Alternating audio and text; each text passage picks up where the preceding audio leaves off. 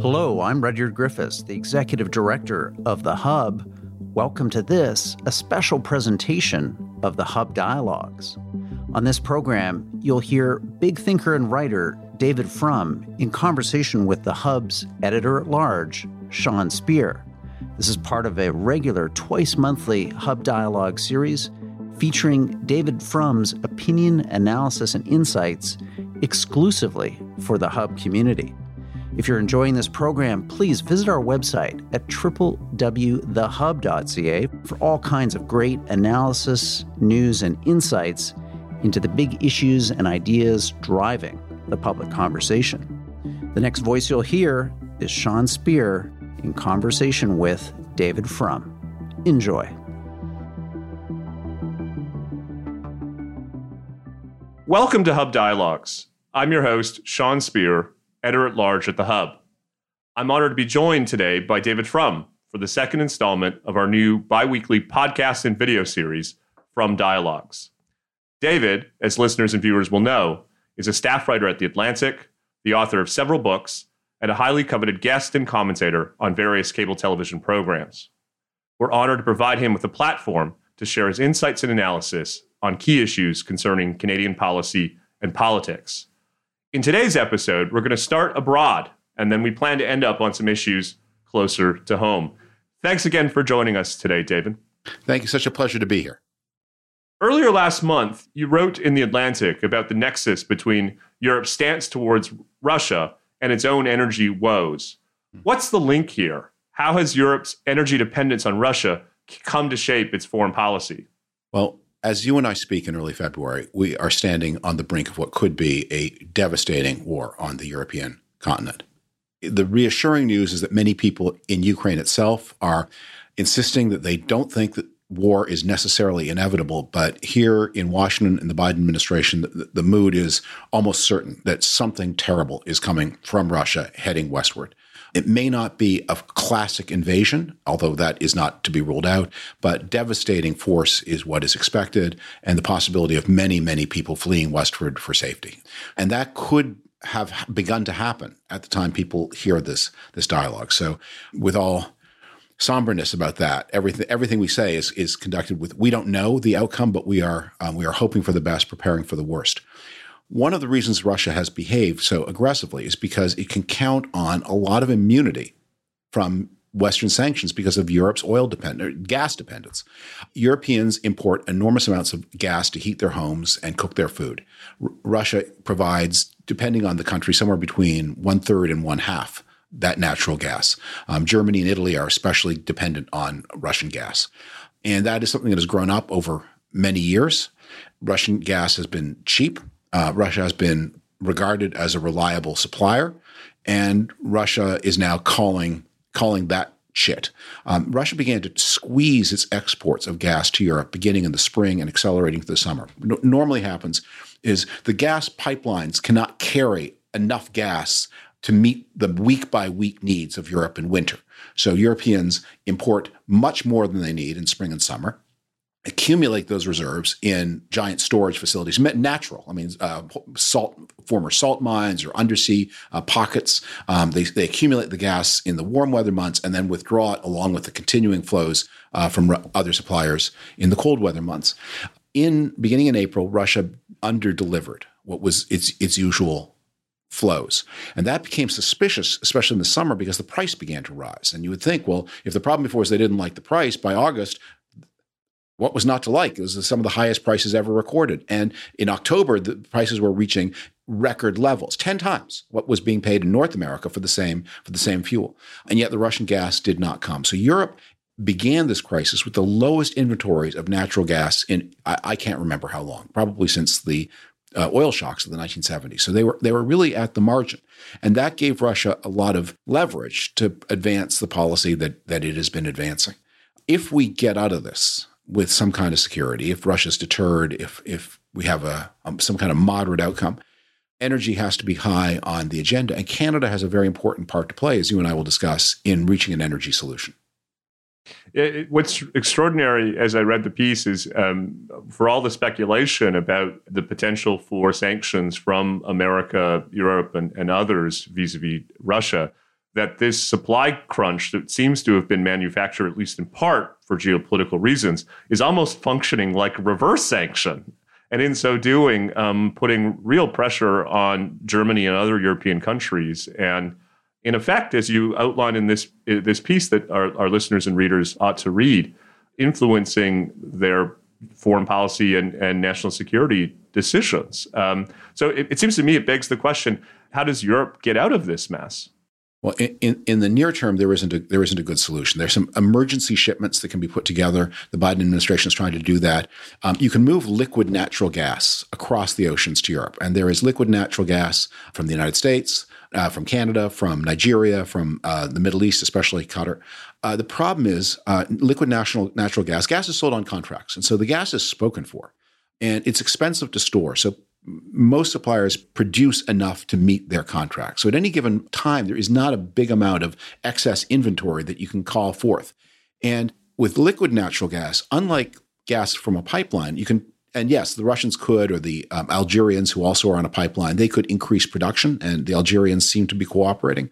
But getting more liquid gas over the ocean is more difficult because your constraint is not just the gas. The problem is you have to take gas and smush it into tiny little pockets that liquefy, and that takes big facilities, and they're very expensive. You'll read that there's been a lot of argument about Europe building facilities to receive the gas, but the true long-term constraint is the facilities on our side of the ocean to compress the gas, and the facilities to compress the gas are much more technologically complicated and much more expensive than the facilities to receive the gas. It's about 10-to-1 ratio. It's about $500 million to build a facility to receive gas, about $5 billion euros to build a facility to compress the gas. And then there's some other problems, which is that Asia needs more and more gas. So this is where Canada comes in an important way, because the Americans have been supplying Asia and Canada has not, because Canada doesn't have a pipeline yet that can reach across Canada to a port to put stuff on boats to Asia. When the Prince Rupert, there's a facility being built in Prince Rupert. I understand it's in British Columbia, that it's nearly finished, but the pipeline has been interrupted by protests and illegal activity. And completing that pipeline to Prince Rupert is the most important thing probably Canada can do for global security. To get Canadian natural gas on a boat to Asia, and here's the key contribution Canada's making, that doesn't have to go through the Panama Canal, because the canal is nearing capacity. So in an ideal world, what you would imagine is American gas flowing to the Gulf Coast, getting on tankers to Europe, some American gas going to their West Coast port, some Canadian gas going to Canada's West Coast port to supply Japan and Korea. And I want to say one more thing. I know I've given you a long answer. I'm going to anticipate what people are going to say, which is, what about climate? And I've been writing about this issue for a long time. I'm very seized of the climate issue, but gas is a crucial transitional future. The climate future has to be nuclear plus renewables. But gas is the way to get there. And if we don't use gas, the real world alternative to more gas is not more renewables, it is more coal. And that's what you've been seeing happening in Europe and especially in Germany over the past 5 years. It's such an important point, David. And we're seeing that debate play out in Canada between those who want to use our pre-existing oil and gas resources as a transition to a net zero emissions future, and one that wants to shut down oil and gas production now, today, without a sufficient plan for what comes next. Let me just come back, though, to some of the key ideas in your article and that you just outlined here. One of the things that struck me in reading your essay is the interrelationship between energy policy and foreign policy and national security. In Canada, there's a tendency to think about these issues in isolation. To the extent that energy touches on other policy areas, as you say, it's now part of the climate change paradigm. But we don't tend to think about Canada's oil and gas resources on one hand and its interrelationship with our national interests or foreign policy considerations on the other. Do you want to just reflect on the need for Canada to have a kind of more integrated view of its national interests and its broader foreign policy agenda? North America sits on top of a giant sea of gas. And this is a pretty new phenomenon, that the United States has only been a net exporter of natural gas since the second Obama term. And Canada has still only begun to develop its natural gas resources. The action for a long time was in oil, not gas. The good news is the developed world seems to have reached. Remember when people talked about peak oil back in 2007 and 8? They meant that there would come a day when the world would not be able to produce any more oil. Well, that's never going to happen. But there is going to be peak oil, and that the world is going to reach the peak of its interest in consuming oil. And in the developed world, it looks like that's coming sometime in the current decade. We hit peak coal in the first decade of the 21st century, and we're going to hit, at least in the developed world, peak oil in the 2020s, when we're going to use less and less, not because there isn't oil, but because we're using less. We're using it less for fewer things. And we have had this extraordinary renewables development. That is a tremendous boon. But people need, and Canadians, when they think about this, need to understand both the potential of renewables, but also the limit. Because the big problem with renewables is their energy is not available on man's timetable. Their energy is available on God's timetable. When the sun is shining, there's a lot of solar power. When the wind is blowing, there's a lot of wind power. But when those things are not happening and people want power, what do you do then? And that's why there is no separating renewables from other steady, more controllable sources. Nuclear is a great source because nuclear human beings can control. Hydropower, although when we get the ability to develop more of it in northern Canada, for example, that is controllable. But the renewables aren't. And gas, of course, is the ultimate controllable fuel. And so you've got to join your renewables to something else. And gas is especially powerful because it's a fuel that is not only producing electricity, but that can heat homes. And Canada is going to have to find some way to get its gas to the world, or else see the world using more coal. And last thing about this, I really urge people to think about this as a global and not a developed world problem. And to understand, we are on the way to the majority of the world's coal being burned in China. India gets 3/4 of its power from coal. So we have to have solutions where India and China get offered better possibility. I mean, there's going to need to be a little bit of an iron fist. They're going to need to be threatened with carbon tariffs if they don't decarbonize. We will lock your products out of our markets if they are produced in this way. But there has to be a hand of welcome and say, and we have solutions for you because China's energy poor. Nuclear, we should be welcoming it if China develops more nuclear power plants. We should be welcoming it if India develops more nuclear power plants. But they're going to need gas, and they're going to need it probably from North America. And I think a part of that equation will require some type of agreement globally on an accounting mechanism with respect to emissions that enables exporters like Canada to recognize the global contribution it's making to emissions reduction by exporting its cleaner and lower emitting forms of energy. I have you here, David. You've thought deeply about global affairs and foreign policy issues, and I would be remiss if I didn't ask you a question that I've long wanted to ask someone of your expertise and pedigree. The Russia-Ukraine issue is really another example of Vladimir Putin shaping geopolitics and global development. And I've often wondered, what's behind that? Why does Putin in particular and Russia in general seem to play such an oversized role in the world? Is it the country's nuclear capacity? Is it their historic explanations? This is a country with a GDP per capita of barely $10,000, yet it just looms so large in the world and on these issues of geopolitics and global security. What's behind that? Is he the best poker player in modern history? Well, think of it this way. The Russian GDP, total GDP in Russia, is about the same, or a little less, than total GDP in Canada. Now, if someone were to propose Canadians, I've got a plan for the Canadian future. Why doesn't Canada become an international rogue state, constantly threatening its neighbors? Canadians, I don't think that looks like a promising choice. But when you compare and contrast Russia and Canada, you see the differences, which is Russia is, it may be poor, but it is a highly populous country. And it's surrounded by smaller countries that may be richer, but are much less populous. It retains a willingness to use violence, which its neighbors don't have. And if you've ever played any of those children's board games, you understand there's a lot of power that comes from being in the corner of the board. And they, as a Eurasian power, they're in the corner of the board. And yes, they are in some abstract sense between Germany and China. But as a practical matter, they bound Europe. on the eastern side, and they are by far the most potent state in their vicinity, and they also have a history. And the history is a particularly tragic one because the history of Russia, the lesson they draw from their history, I think it's a false lesson, but it's a lesson they draw, is that Russia has two choices, which is either be the victim of the aggression of others or aggress upon others. That Russia has never lived in any kind of stable harmony with the rest of Europe or the Middle East. It is in medieval times, it was the victim of these Mongol eruptions from Central Asia.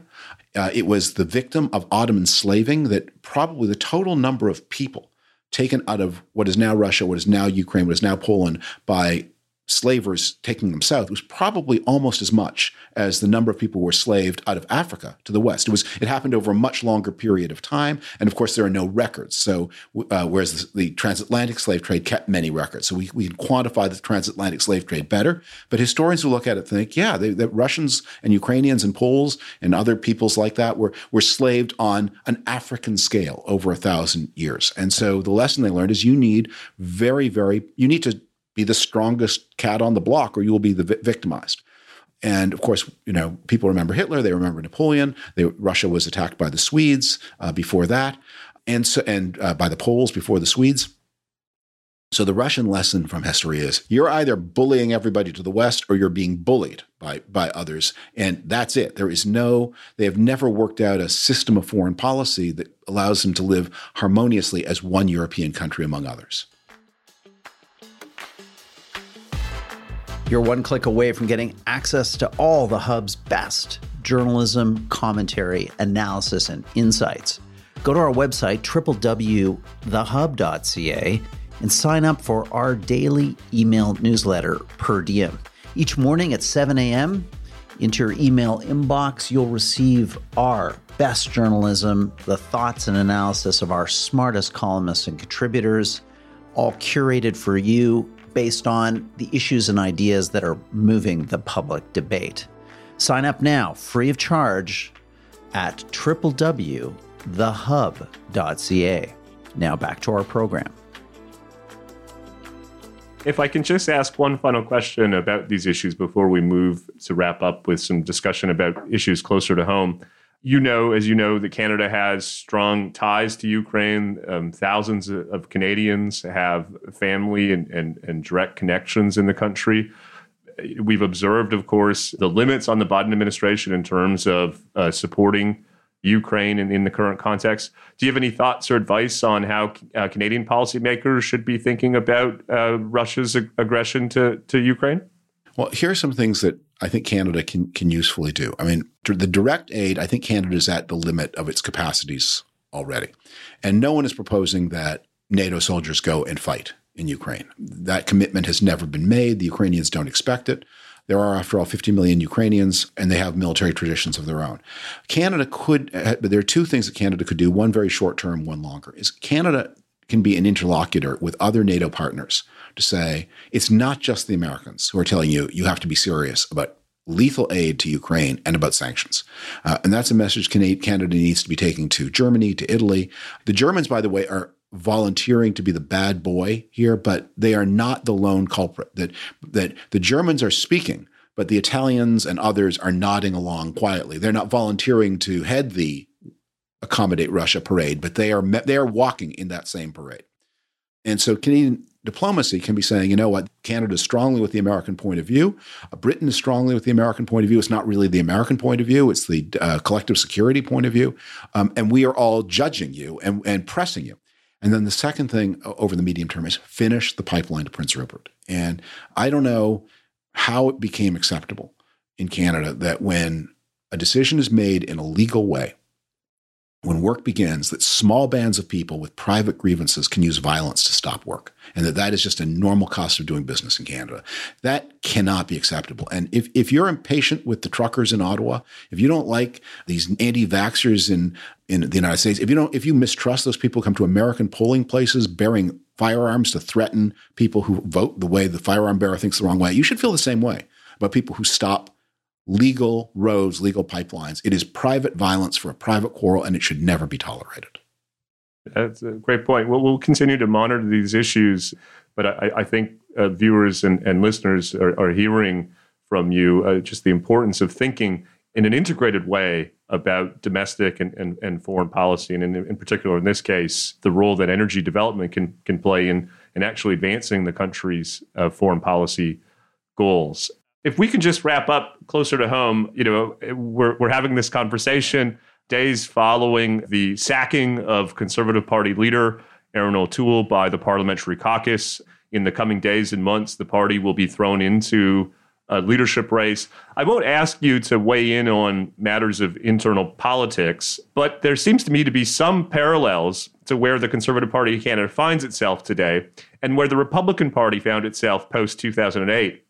One of my favorite books that you've written, David, is your book Comeback in 2009, in which you outlined a renewed agenda that spoke to the interests, needs, and aspirations of working-class voters. And you called on the party, in effect, to go through a process of renewal that we now know in hindsight wasn't heeded, and the outcomes of that are still manifesting themselves. So just at a big picture level, what advice might you share from the experience within Republican politics from, say, 2008 to the present, and what should Canadian Conservatives take from that experience? I think that the most important thing Canadian Conservatives can learn from watching the United States is the difference between the way the Conservative Party of Canada and Canadian parties generally function from their American counterparts. In the United States, politics it's a two-party system. The politics are very tribal. So if conservative Republicans can gain control of the Republican Party center, they can fence in the less conservative Republicans. They can count on them to find the Democrats so unacceptable that they will go, and vice versa. So that if you can grab the center, you can command the whole organization. That is not true in Canada. And that has been proven again and again and again because it's a multi-party system, because politics are less tribal. As Preston Manning discovered, and as Brian Mulroney discovered before him, if the what are we going to call them? The suburban, the Ontario conservatives, if they don't heed the legitimate interests of Western conservatives will walk. But also vice versa. If Western conservatives try to say, our ultra-libertarian politics, no vaccination, no mandates, we're going to try to foist that on the whole party, the suburbs in Ontario can walk in a way that doesn't happen in the United States. So one of the differences in the United States, the Democratic Party is a big, messy coalition, and the Republican Party is a smaller and more cohesive bunch. In Canada, it's the other way around. I mean, the Liberals are now the more cohesive. They are the party of the downtowns, of people with a lot of education, of knowledge workers. They are people, my guess is you bring any 6 Liberals together and you're going to see people who have a lot more in common than they have dividing them. The Conservative Party in Canada functions the way the Democratic Party does. And it's a much messier coalition. And people are distracted by that because it's less ethnically diverse than the Liberals, but it is more geographically diverse, more socioculturally diverse. So managing that is a real problem. And so that means everyone has to, and this has always been the Canadian excellence when Canadian politics is done well, has to understand you're just Charlie Chaplin playing the waiter, taking a lot of plates through the revolving door, and you can't afford to drop them. So this is true for any party leader, but especially for a Conservative Party leader. You have to be unity-minded, and you have to remember how broad your coalition is and how broad the coalition you want is, because the coalition the Conservatives have got is not broad enough. It needs to be broader still. And the good news is that because of the incredible success of Canada at preserving its middle class and at making us integrating immigrants in an effective way, the ethnic divisions are much more traversable than in the United States. That it is very easy to imagine a substantial immigrant-descended or recent immigrant-descended bloc within the Conservative Party. It's not as upsetting or shocking to imagine them crossing that line. But managing that is very, very challenging without writing off anybody. But as Preston Manning discovered, and as Brian Mulroney discovered, you can't govern from the center and expect everyone else to salute. May I just pick up something you said, David? You talked about the need for the Conservative Party of Canada not simply to sustain its core base of supporters, but to build on it if it wants to compete in national elections. Are there any ideas or issues that you think could form the basis of what one might describe as a sort of 50% plus one conservatism, one that seeks to expand the party's reach with new and different voters? Well, I think the conservatives actually have identified the issue. They just haven't got the key to turn the lock, and that issue is home ownership. And Pierre Poilievre has talked a lot about this. This is a potent issue. Canada is a highly urban society, and at any given moment, some of the urban centers are doing a better job of producing employment than others. So sometimes Montreal is at the forefront, other times not. So right now it's with Toronto and Vancouver, Calgary recovering, Montreal lagging. So the job employment centers are comparatively few, certainly compared to the United States. And so that idea that, well, I don't like it here in San Francisco, I'll move to Denver or to Austin, it's harder to do in Canada. And so the affordability of housing where the jobs are is a huge issue. And it ties to everything else. It ties to family formation. It ties to people's optimism about the future. So finding policies to build a nation of homeowners. Now, the homes don't have to be on the ground. They may be stacked in the sky. And you have to find ways to make that work. And that means thinking creatively about, do daycare centers have to be in different buildings than where the homes are? Why can't daycare centers be in the same building as the homes? And that involves zoning laws, and other kinds of issues. But think if you could take an elevator to daycare rather than walk through the slush and snow, that would make a lot of difference to people's lives. Those are the kinds of issues that, but the home ownership is issue one for a party of the center right in Canada. Well, why don't we wrap up there, David, and maybe we can take that up in another episode, because I think you're right. Not only is it a politically potent issue, it's one with deep economic importance, because, as you say, our major urban centers are major sources of investment and employment and opportunity. And if housing unaffordability becomes a brake on that economic activity, it will have national consequences. David, thanks for joining once again for an episode of Frum Dialogues. On behalf of our listeners and viewers, I want to thank you and look forward to our next conversation in a couple of weeks. Thank you.